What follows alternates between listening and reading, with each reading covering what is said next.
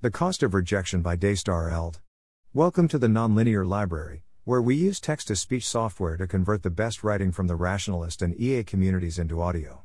This is The Cost of Rejection, published by Daystar Eld on the Effective Altruism forum.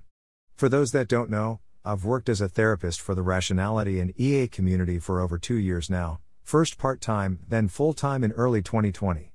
I often get asked about my observations and thoughts on what sorts of issues are particularly prevalent or unique to the community, and while any short answer to that would be oversimplifying the myriad of issues I've treated, I do feel comfortable saying that concern with impact is a theme that runs pretty wide and deep no matter what people come to sessions to talk about.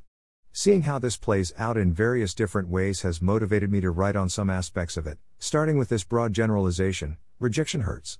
Specifically, rejection from a job that's considered high impact, which, for many, implicitly includes all jobs with EA organizations, hurts a lot.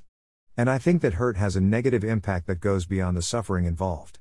In addition to basing this post off of my own observations, I've written it with the help of on behalf of clients who have been affected by this, some of whom reviewed and commented on drafts. There are a few premises that I'm taking for granted that I want to list out in case people disagree with any specific ones. The EA population is growing, as are EA organizations in number and size. This seems overall to be a very good thing. In absolute numbers, EA organizations are growing slower or at pace with the overall EA population. Even with massive increases in funding, this seems inevitable, and also probably good. There are many high-impact jobs outside of EA orgs that we would want people in the community to have. By EA orgs I specifically mean organizations headed by and largely made up of people who self-identify as effective altruists, not just those using evidence and reason to do the most good. Also, there's a world in which more people self-identify as EAs and therefore more organizations are considered EA, and by that metric it's bad that EA orgs are growing slower than overall population, but that's also not what I mean. Even with more funding being available, there will continue to be many more people applying to EA jobs than getting them. I don't have clear numbers for this, but asking around at a few places got me estimates between 47 to 124 applications for specific positions, one of which noted that 3/4 of them were from people clearly within and familiar with the EA community, and hundreds of applications for specific grants, at least once breaking 1,000. This is good for the organizations and community as a whole, but has bad side effects, such as rejection hurts, and that hurt matters. For many people, rejection is easily accepted as part of trying new things, shooting for the moon, and challenging oneself to continually grow. For many others, it can be incredibly demoralizing, sometimes to the point of reducing motivation to continue even trying to do difficult things. So when I say the hurt matters, I don't just mean that it's suffering and we should try to reduce suffering wherever we can. I also mean that as the number of EAs grows faster than the number of positions in EA orgs, the knock-on effects of rejection will slow community and org growth, particularly since the number of EAs who receive rejections from EA orgs will likely continue to grow, both absolutely and proportionally. Hence, this article. 2. Models. There are a number of models I have for all of this that could be totally wrong. I think it's worth spelling them out a bit more so that people can point to more bits and let me know if they are important, or why they might not be as important as I think they are. Difficulty in self-organization. First, I think it's important to note that there are some steps already being taken to try to reduce the overall problem, such as putting out messages that people can self-organize or act independently rather than rely on the existing infrastructures. But hearing something and internalizing it are two different things. People who become EAs will, by and large, have trouble finding similar flavors of save the world energy in non-EA organizations, and while some may manage to find local groups or friends or coworkers or others that they can collaborate with around the ideas of using evidence and reason to tackle big problems in the world, many others won't. It is, on the whole, hard work. We should not be surprised if most people who try to do this fail, even with support, let alone those who try without it. Even if we take for granted that someone isn't looking for save the world energy in particular, and has a more focused goal or cause area, wanting to work with others who are interested in evidence and reason is still highly appealing. Personally, I'm unlikely to ever want to leave private practice and work for a clinic again unless it's one that can reasonably be considered a rationalist EA clinic, not just in goals but in day-to-day function. But on top of all this, there's something that makes the rejections those in EA face from EA organizations even worse than rejections faced elsewhere. In-group versus out-group rejection. Where you're rejected from matters. Many people, particularly those new to EA, struggle with imposter syndrome and similar worries of inadequacy. When you see people you admire doing something amazing, it can take a lot of courage to decide to apply to join them, which can then make the rejection cut deeper. This applies to grant funding too. It's great that people can often see what sorts of activities have been funded in the past, but it also means that if someone's funding request gets rejected, they will likely feel that they have been judged as lesser than all the applicants who succeeded. As noted earlier, our current culture broadly speaks as though people should be okay with being rejected, and I agree that this is an ideal state to reach, the same way a good scientist has to be comfortable and, if they can manage it, even celebratory of null hypothesis results. People who want to accomplish things have to be willing to try and fail and try again. But celebrating what we want to be and promoting it as the ideal can often make it more difficult for some to work through where they currently are. Enough rejections in a short enough period can wear people down, particularly if there's a sense of narrow alternatives. It's easier to shrug off a rejection to one of 100 places you'd like to work, and harder if there's only a handful. False expectations. Apart from the emotional pain and risk of demotivation, there is also a separate problem that if people have false expectations, they will make suboptimal career decisions. When people think there is an impactful job waiting for them if they just learn the right skills, they take different actions than if they know how low the odds are. If certain EA orgs are getting more funding than ever and self-describe as talent constrained, fewer people may decide to earn to give to fund a friend's project, and fewer people will try to start their own organization.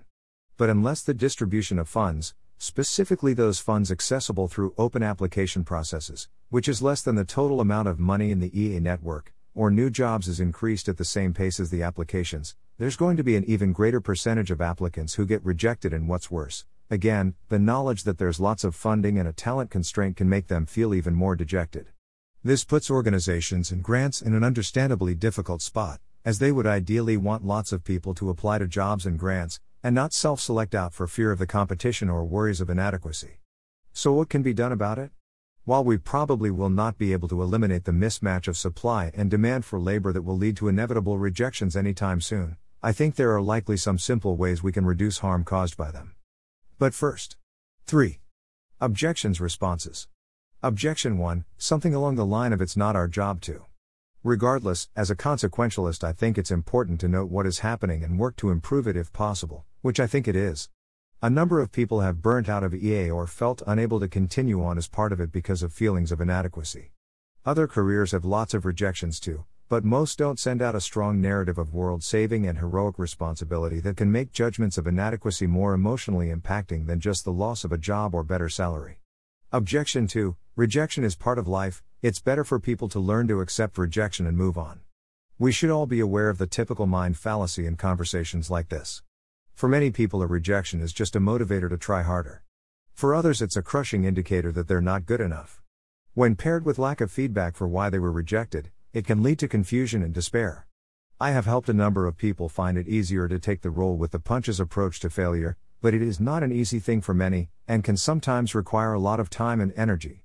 Exposure therapy first creates a safe space to face expected adversity, teaches tools to manage the harm caused, and practices with a growing scale of difficult scenarios to prepare for real-world encounters. We should recognize that rejection is part of life, but also strive to make real-world rejections less jarring and costly through things like forewarning, legibility, and signals of care, which can be very valuable.